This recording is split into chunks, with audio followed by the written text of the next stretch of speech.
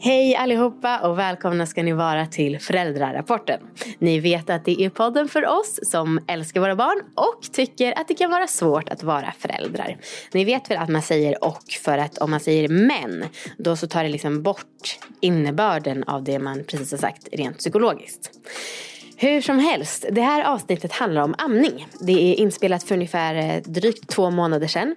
Och jag var helt galen av amningen, framförallt på natten. Och ville verkligen bli fri. Jag lyssnar på det som vi har spelat in och jag slås som vanligt av hur otroligt starka känslor det är när man är mitt i någonting. Och det är också bara den veckan eller den månaden eller just den fasen som är intressant där och då. En vecka senare är så otroligt ointressant och man liksom glömt bort allt.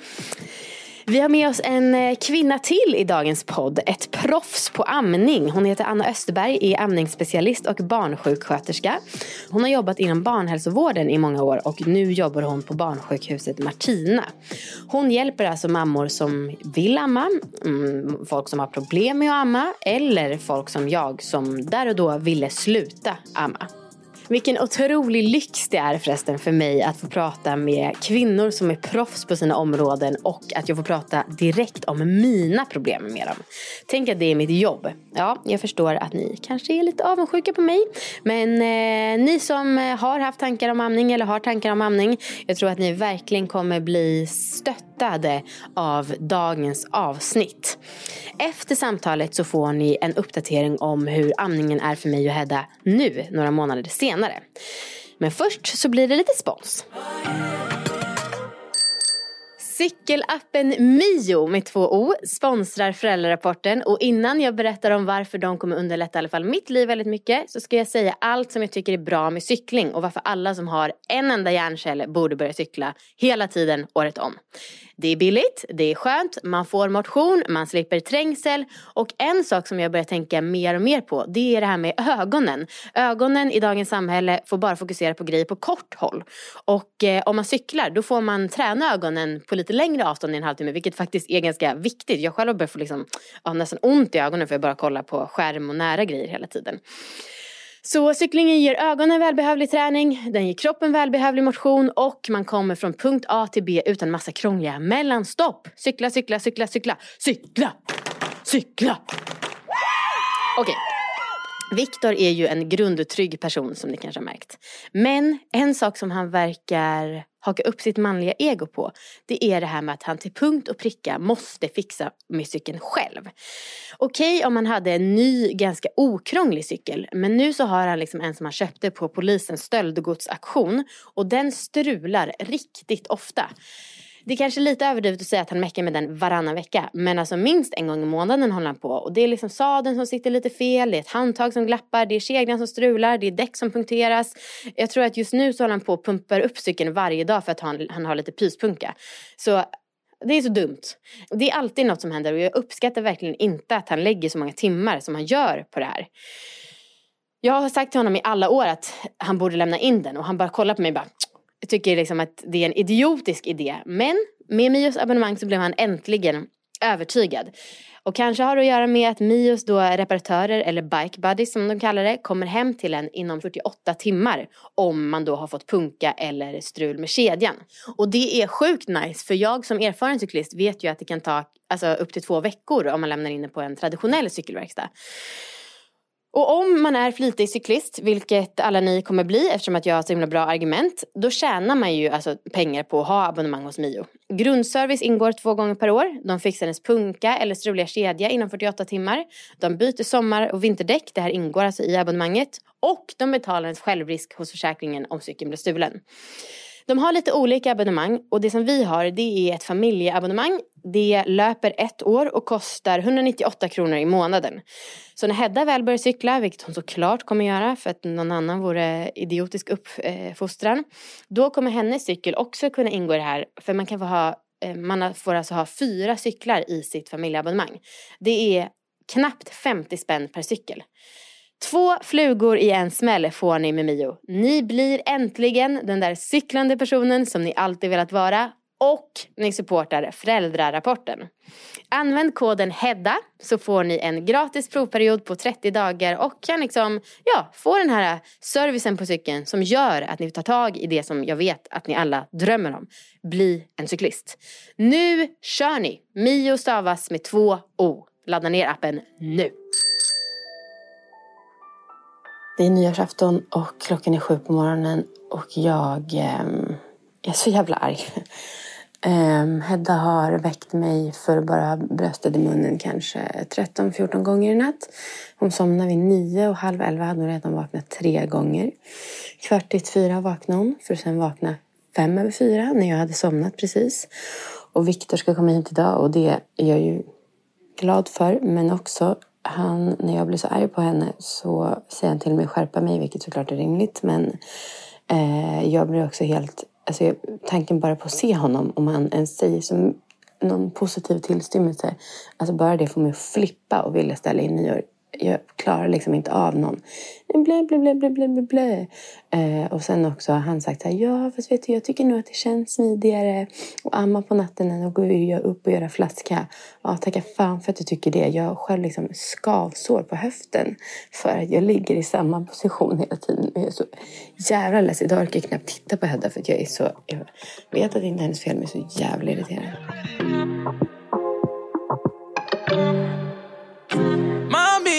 Mamacita, alla mina blickar de är dina. Klubben den är hem men du är iskall. Säg stopp. Hej Anna, välkommen hit extra mycket och hej Anneli igen. Hej, tack så mycket. Ja, amning, detta komplexa ämne. Jag tänker att jag börjar med att berätta lite bara min bakgrund till amning. Och vad jag är nu. Och i korthet då kan man säga så här, jag tänkte inte så mycket på amma inte. Ja, det gör man väl, inte vet jag. Det var ingenting jag längtade efter. Men jag tänkte att det känns som det de flesta gör. Jag hann inte researcha så mycket. Och till skillnad då vet jag vissa kompisar bara, jag vill absolut amma. Och andra som känner starkt, jag vill absolut inte amma. Och jag bara, inte vet jag. Jag gör det som är bra.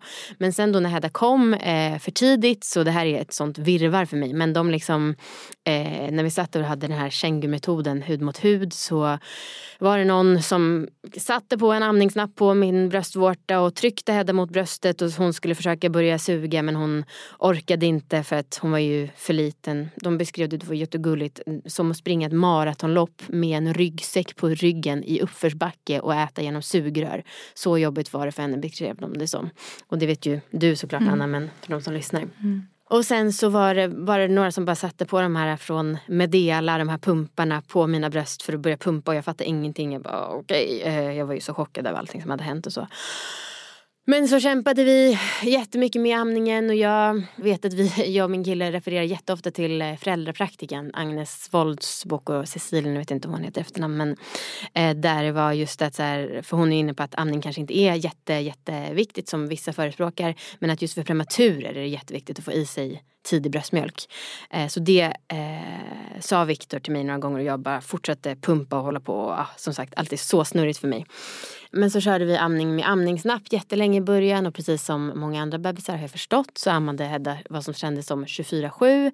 Vaknade hon, ville hon direkt ha bröst. Alltså jag kände mig som så i ett fängelse. Men nu när det var så här 2-3 månader där vi verkligen kämpade och då hade amningsnapp, då känner jag mig också 5 månader senare att jag är så himla investerad i amningen. Så att tanken på att ge upp det känns jobbig. Även om jag är så fruktansvärt less på amningskläder. Jag är less på nattamning. Jag är liksom less på att komma hem och vara lite svettig och traggla av sin sport-BH. Jag tränar ganska mycket och bara det är så jävla jobbigt och snabbt fram med bröstet. Nu var vi utomlands förra veckan och då då har jag salta bröst. Då måste jag duscha av mig för att Hedda ska amma. Ja, jag hatar det till 90%. Jag gillar det till 10% och de 10% är så fruktansvärt gulliga när Hedda ligger där och bara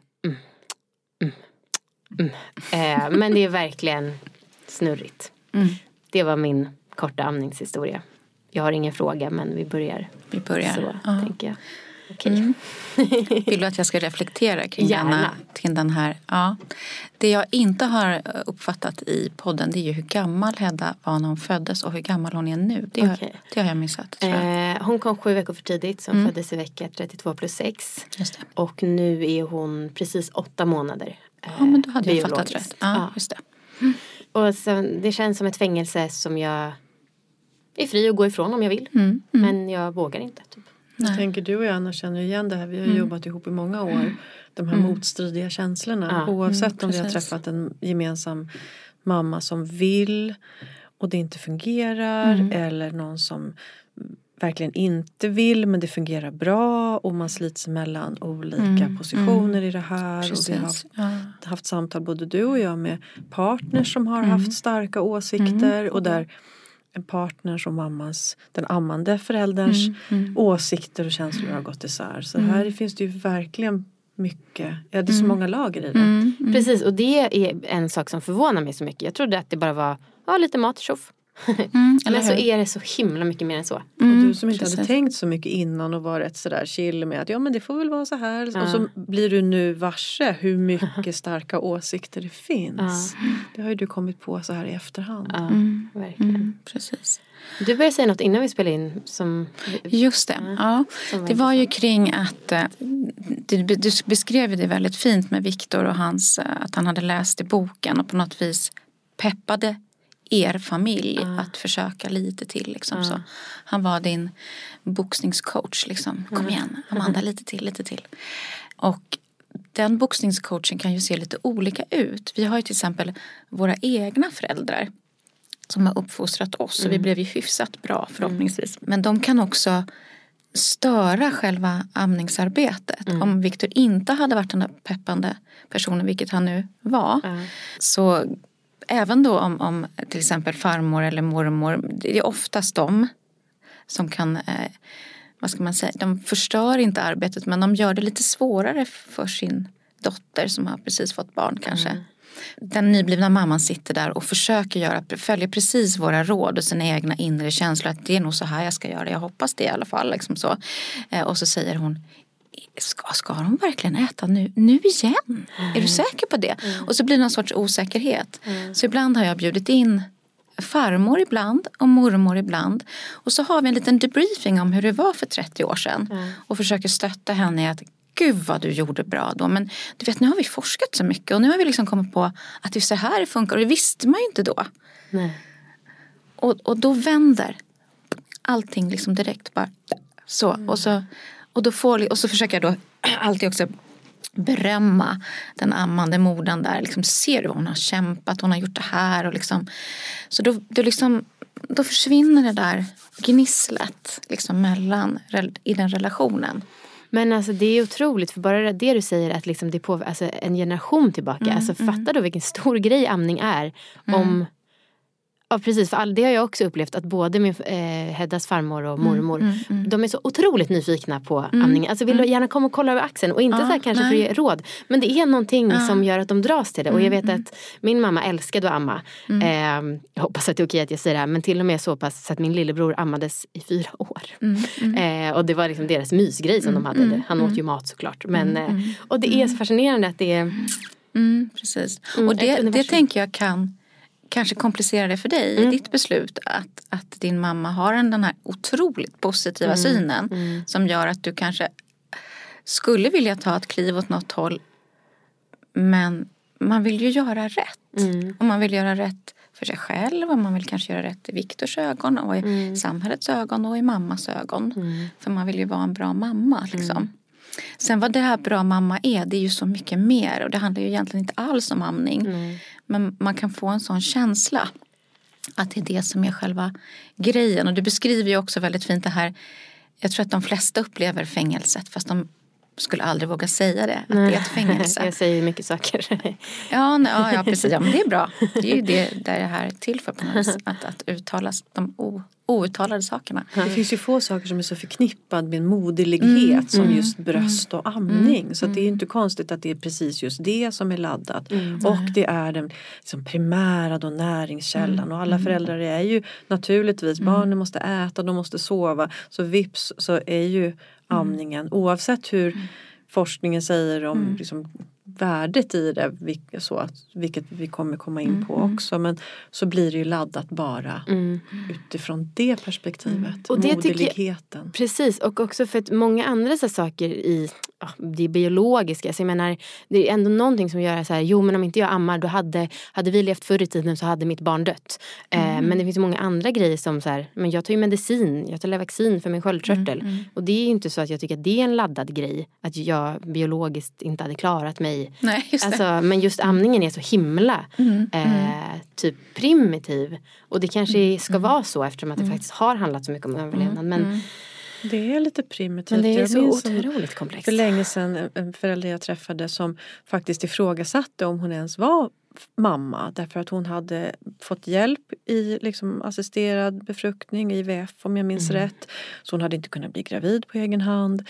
Sen hade det blivit ett akut kejsarsnitt. Hon hade inte kunnat föda på egen hand. Och hon kunde inte amma. Så hon hade inte kunnat få sitt barn att överleva på egen hand. Var hon ens mamma? Gud, ja. Alltså det är så sjukt. För innan jag hade fått Hedda så hade jag inte kunnat relatera. Men jag fattar verkligen att de känslorna kommer. Även om det liksom all logik inom mig säger att jo men det är klart att du är en mamma. Men ja, Gud. Hur känns det nu då när du pratar om det nu?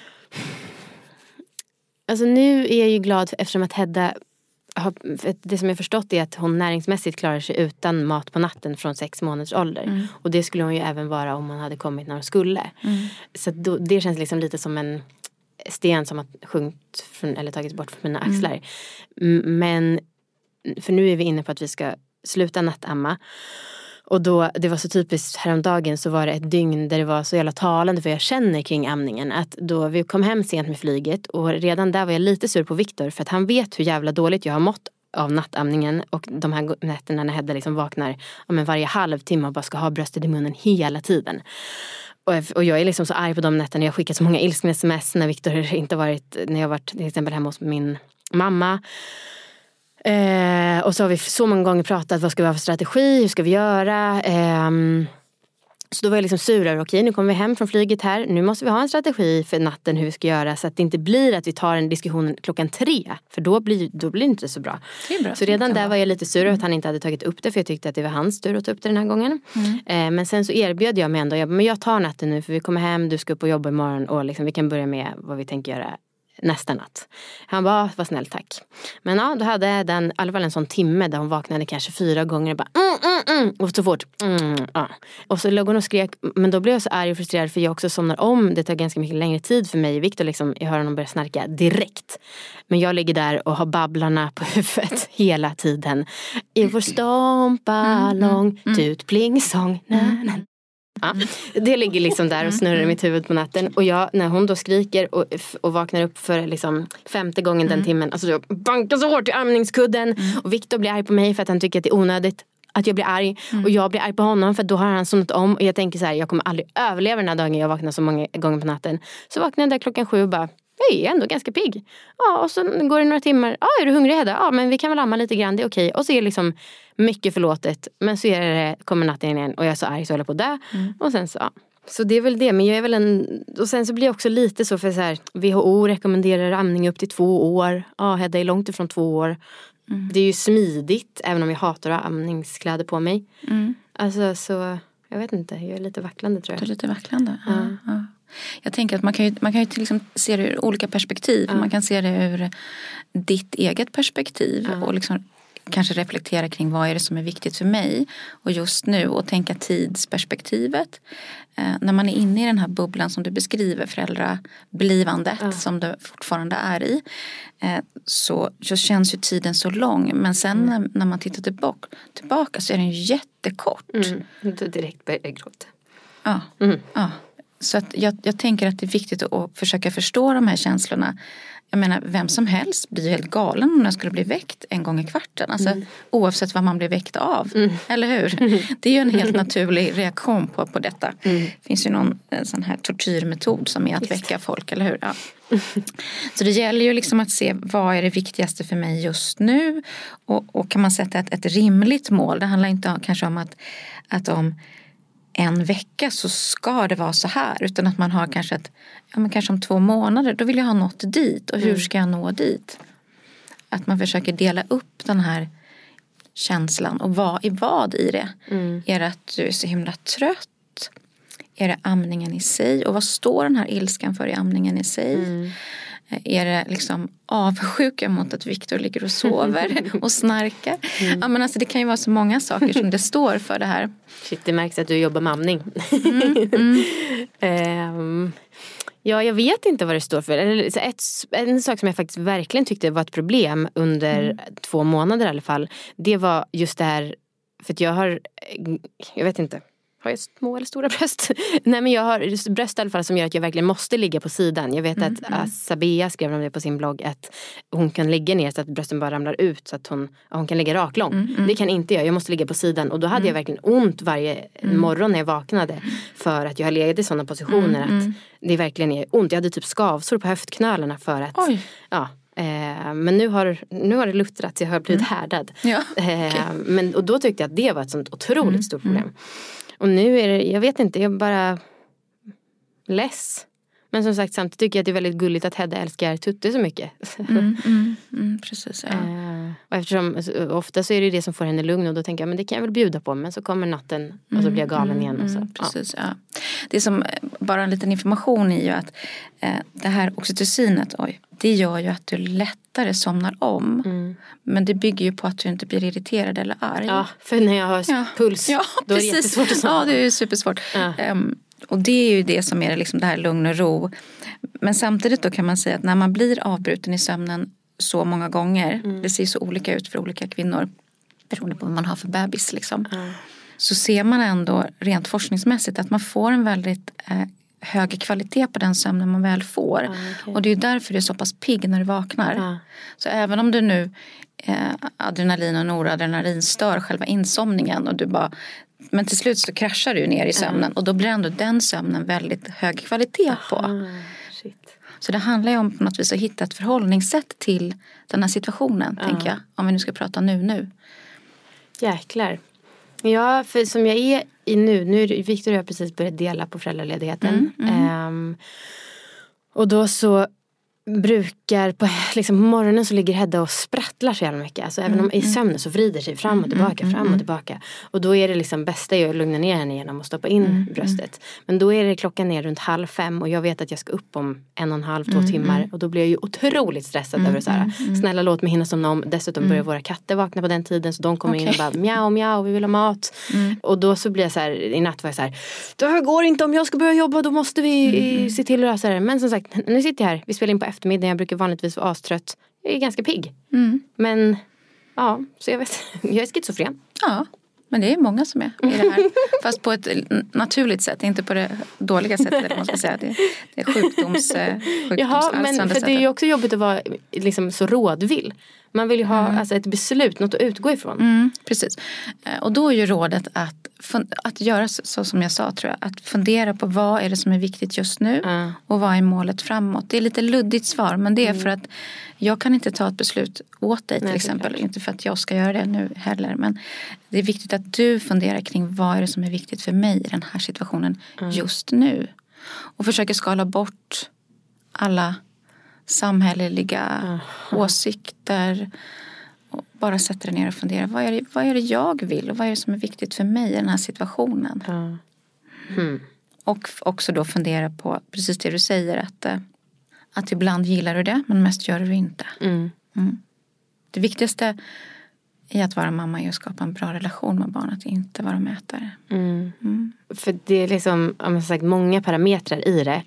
Och liksom 2 saker som är lite fåfänga och som då kan göra såklart att jag skäms lite. Det är dels att jag är trött på alla mina fula kläder där som sagt brösten måste vara tillgängliga hela tiden. Men också att jag hade väldigt, väldigt lockigt hår innan.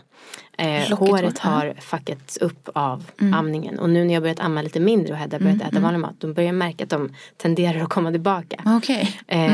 Och det är jag väldigt sugen på att de ska göra.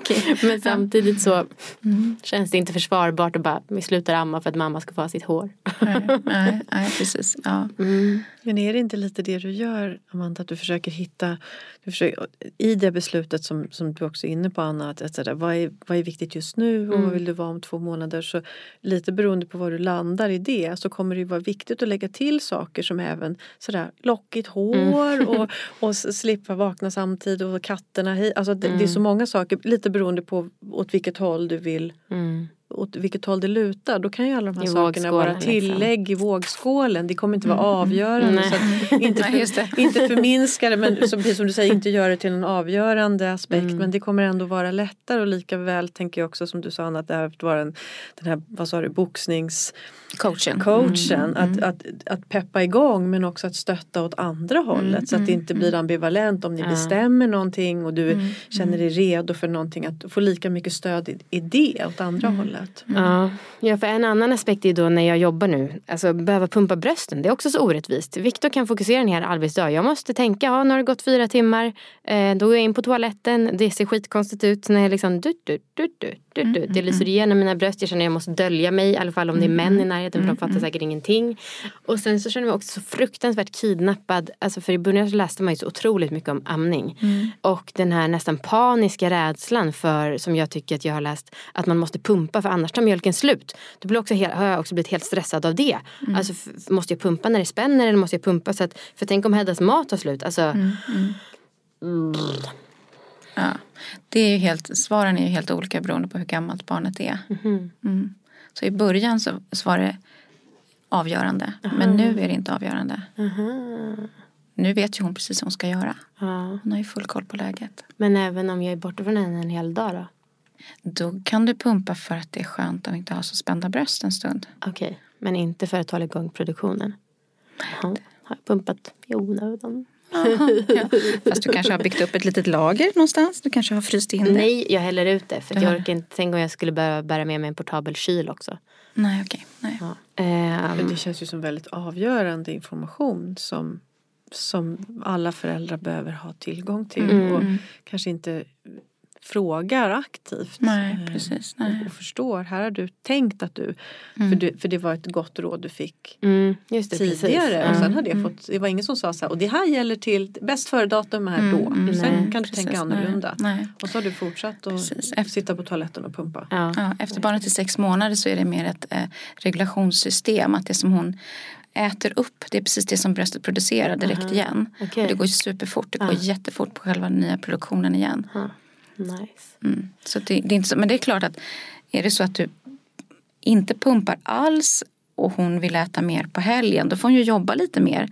Men eftersom det är ett regleringssystem bara, det bygger inte lika mycket på hormoner som det gjorde innan. Så går det liksom lättare vid den här åldern, ska jag säga då.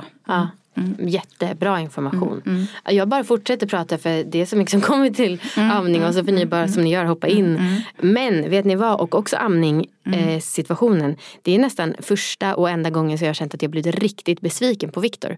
För att då, men som sagt, jag har spelat in ett klipp när jag precis vaknat på morgonen och skickat ett jätteargt sms till honom på natten för att Hedda hållit på, och jag har blivit så avundsjuk på honom som har liksom sovit ensam och fått vara i fred. Men och då när vi har börjat liksom komma överens om att vi ska sluta med nattamningen, så har jag ändå sagt så här, men min tanke är att jag kanske åker iväg ett par nätter, för det är så jag har förstått det, att om Hedda märker att jag finns där, då kommer det bli ännu jobbigare för henne att acceptera att det är flaska som erbjuds. Och då har han bara, va? Det kanske är hemskt att ligga i de här positionerna och amma. Men du kan inte ana hur hemskt det är att inte kunna trösta en förtvivlad gris. Alltså, vi kallar den för grisen. Och jag bara, ursäkta, jag har fan tagit nätterna i, när vi nu börjar ha den här diskussionen, 6-7 månader. Och du kan inte unna mig 3 nätter ifrån där jag får lite fristad. Och då är jag verkligen så här, nej. Och då är jag så här, jag är så besviken på dig. Jag trodde inte det här om dig, att du var så småsint, eller vad man ska säga. Och så där kan vi inte jämföra riktigt, för han menar att min upplevelse är lättare att hantera, och jag menar att hans upplevelse är lättare att hantera. Nu ska dock sägas att vi är inne på det här med att vi, men då får hon väl ha 5-6 timmar amningsfritt, och det får hon acceptera. Men samtidigt så tycker jag att hon borde kunna klara sig utan mat 5-6 timmar nu också, den gamla Haggan. Ja. Frågan är ju vad det står för när Viktor säger så. Om det är så att han är jätterädd för situationen och försöker liksom förhindra situationen, om det är det handlar om, eller om han verkligen han verkar vara en kapabel person i övrigt. Ja. Eller hur? Så jag tänker att hans spontana reaktion kanske också är någon sorts panik. Och då säger han de här sakerna bara för att herregud, hur ska jag klara det? För jag vet inte hur jag ska göra. Nej, jag får fråga honom senare i avsnittet. Ja, eller hur? Det får du göra. Vad står det här för egentligen? Vad menar du? Men okej, låt säga att nu, för nu blir jag ju så här, när du säger det med oxytocinet, du säger att jag kanske inte måste hålla på och pumpa lika mycket och så tänker på Heddas, då blir jag ju liksom återigen, nej men jag kanske ska ändå hålla ut lite till. Men låt säga nu att jag skulle besluta mig för att vi faktiskt lägger ner helt och hållet. Jag vet ju inte ens. Från 0 till 100? Jag gillar när det går fort. Men nej, men låt säga att vi skulle säga att i alla fall att vi skippar nattamningen. Jag vet liksom inte hur mycket ens, alltså skulle så här, det räcker att hon ammar morgon och kväll, räknas det som amning? Alltså jag vet det räknas som amning. Ja, men vad ska hon äta? Alltså du vet, det är svårt att veta. Vad äter hon? Vad äter hon i övrigt? Hon äter gröt 2 gånger om dagen. Och så försöker få i henne lite vanlig mat och så lite frukter och sånt. Men det är ju, och hon bajsar och liksom är frisk och pigg. Så jag antar att hon får i sig energi, men det är ju supersvårt att veta. Det låter jättebra. Det har ju kommit superlångt om hon äter allt det där redan. Alltså det är också, tack. Varför är man som en 2-åring som bara, du har ritat fint. Tack. Jag fattar inte, jag är 33 år och bara, du har jobbat bra med det där. Och så. Men verkligen, det är många som inte har kommit hälften så långt. Om man nu ska se det som någon sorts gräns. Men barn vid 8 månader behöver egentligen, om man hårddrar Livsmedelsverkets råd. Livsmedelsverket kommer inte att hålla med mig, men vi känner varandra så vi hoppar det. Okej, du känner hela Livsmedelsverket. Ja, i alla fall några. Nej, men då behöver man egentligen bara ha bytt ut 1 mål vid 8 månader. Okay. Och resten kan vara amning eller ersättning då. Jo, men så mycket äter hon och så vet jag inte, ligger hon väl mest och mysnuttar, inte vet jag. Just nu håller hon på bara lite, kolla på mig. Men då skulle hon ju klara sig bra, menar jag. På det du berättar.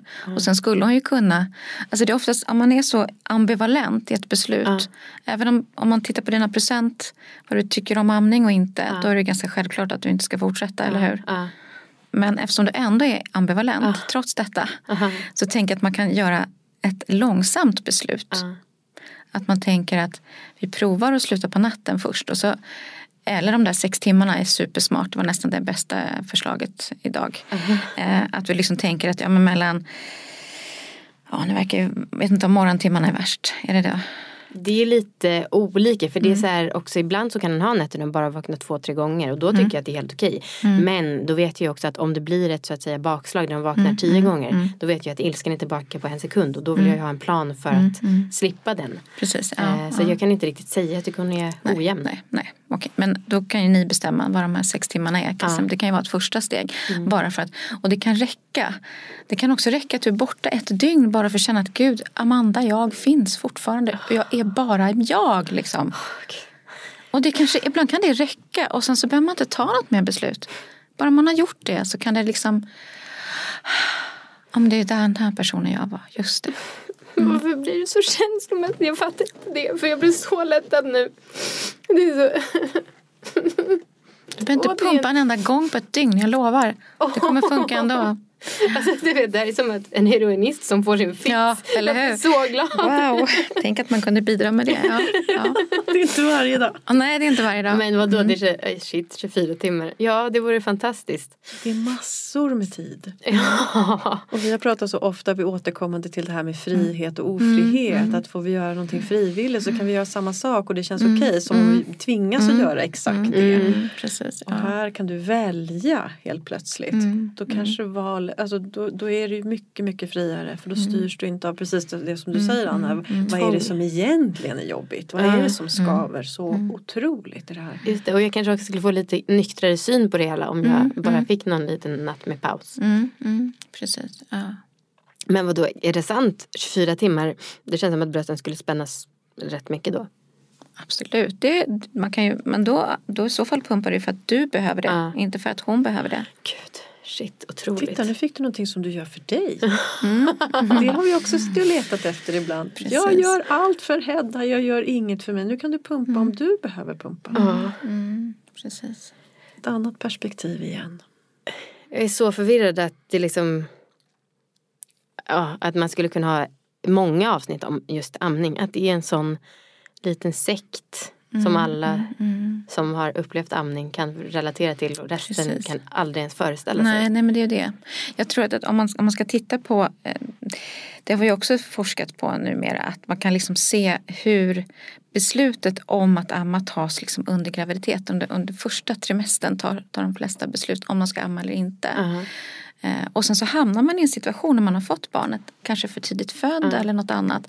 Och då blir det inte som man har tänkt sig. Nej. Det kanske gör superont. Många kvinnor beskriver amningen att den gör ondare än förlossningen. Och tänk då 10 gånger om dagen och smärtan som är liksom värre än en förlossning. Och så ska man i den situationen säga, ja men jag vill fortsätta minsann. Det är ju helt galet. Vilken man skulle göra det? Aldrig. Och då får man inte den här hjälpen och då hamnar man i skuldkänslor kanske. Man kanske hör något från någon kompis eller någon mormor eller farmor. Eller på bussen. Inte den här lilla för liten för att ta en flaska. Precis. Är allt möjligt finns. Ovanlig, Nej, faktiskt. Nej. Och ibland behöver man en anledning till att känna att jag vill inte det här. Och det är okej. Så det är egentligen mitt främsta uppdrag, säger jag. Det är att försöka ta reda på vad är det du vill i det här. Och hjälpa dig åt det hållet. Styra dig åt det hållet som du vill.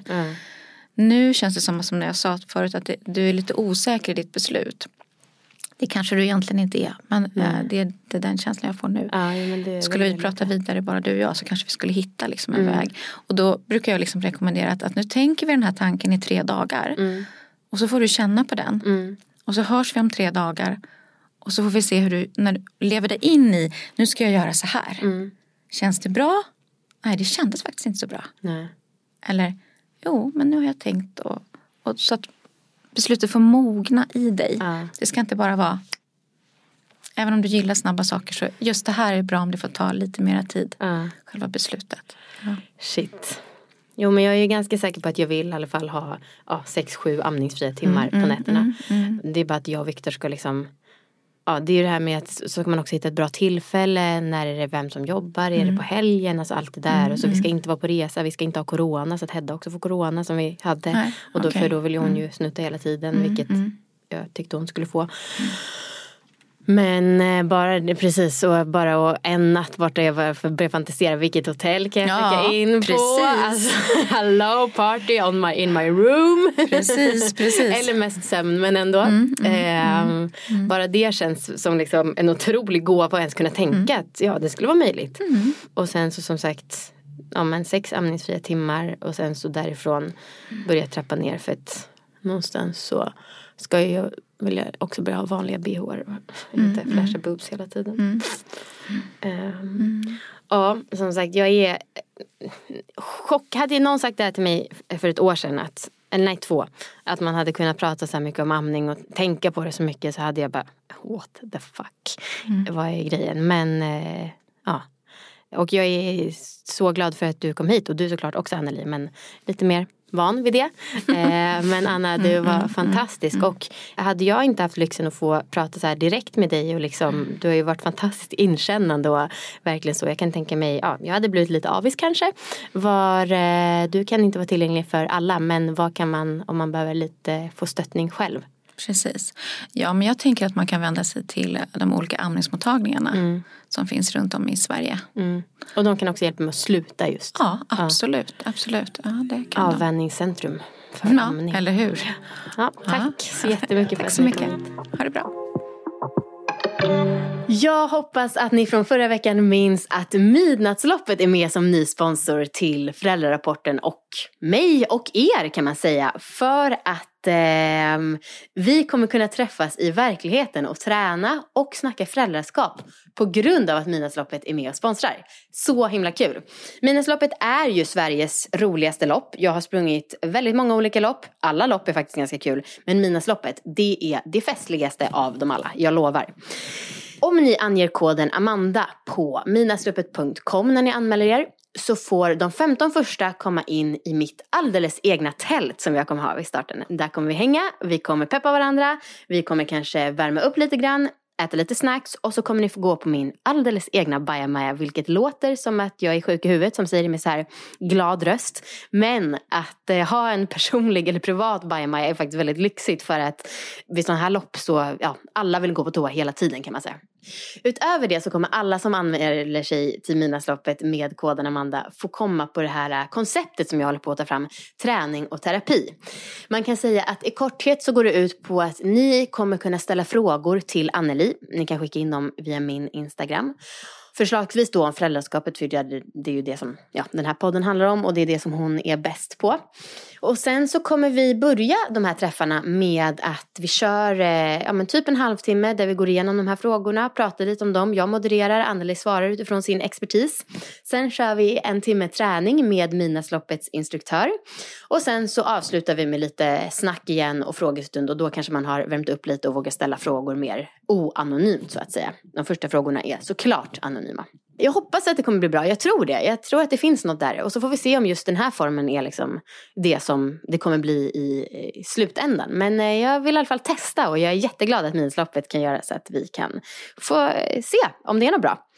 De här träffarna kommer ske den 24 maj och den 7 juni. Klockan 10 i Tanto i Stockholm. Och sen så själva loppet är då alltså den 13 augusti. Anmäl er gärna oavsett om ni vill komma till mitt tält eller ses på träning och terapi. Midnattsloppet är skitkul och något som jag tycker att alla borde uppleva en gång. Och så glömmer ni inte att skriva in då koden Amanda. Tack så jättemycket Midnattsloppet.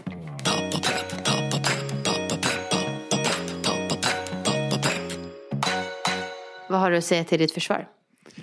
Jo, men det var ju en period när det var väldigt jobbigt på nätterna. När hon vaknade och var helt tröstlös. Och vi försökte ju liksom att jag skulle... Du var här hemma. Anledningen till att du skulle åka bort var ju för att det gick ju inte. Hon bara gallskrek och känslan av att hon kunde hålla på i flera timmar. Och då tyckte jag att det känns väldigt ensamt. Att bli den som ska vara där och fatta beslut. Liksom. Är det här, hur länge kan jag låta henne skrika? Innan jag försöker göra något annat. Och att fatta de besluten själv i en sån situation när man är väldigt trött och så vidare. Det känns väldigt ensamt att bli utlämnad i det själv. Och jag tror faktiskt inte att du riktigt kan relatera utan att jämföra upplevelser. Så tror jag inte du kan relatera till den känslan av att vara pappa i det där. Och inte kunna erbjuda det trygga bröstet som tröst och mat. Nej, det kan jag köpa. Men det är liksom spela... I den situationen jag höll på, alltså jag mådde så dåligt över det här. Typ, jag sket fullständigt i det. Jag säger idag, om det skulle vara samma situation nu, skulle jag skita fullständigt i det. Ändå. I din upplevelse. Ja, okej. Ja. Skulle jag bara ta tillbaka mina bröst. Ja. Men sen så var det konstigt, för efter att jag hade haft det här samtalet med Anna som ni precis har hört, så kom jag hem och bara ett dygn borta tror jag gör susen. Och då var det som att du bara så här, okej.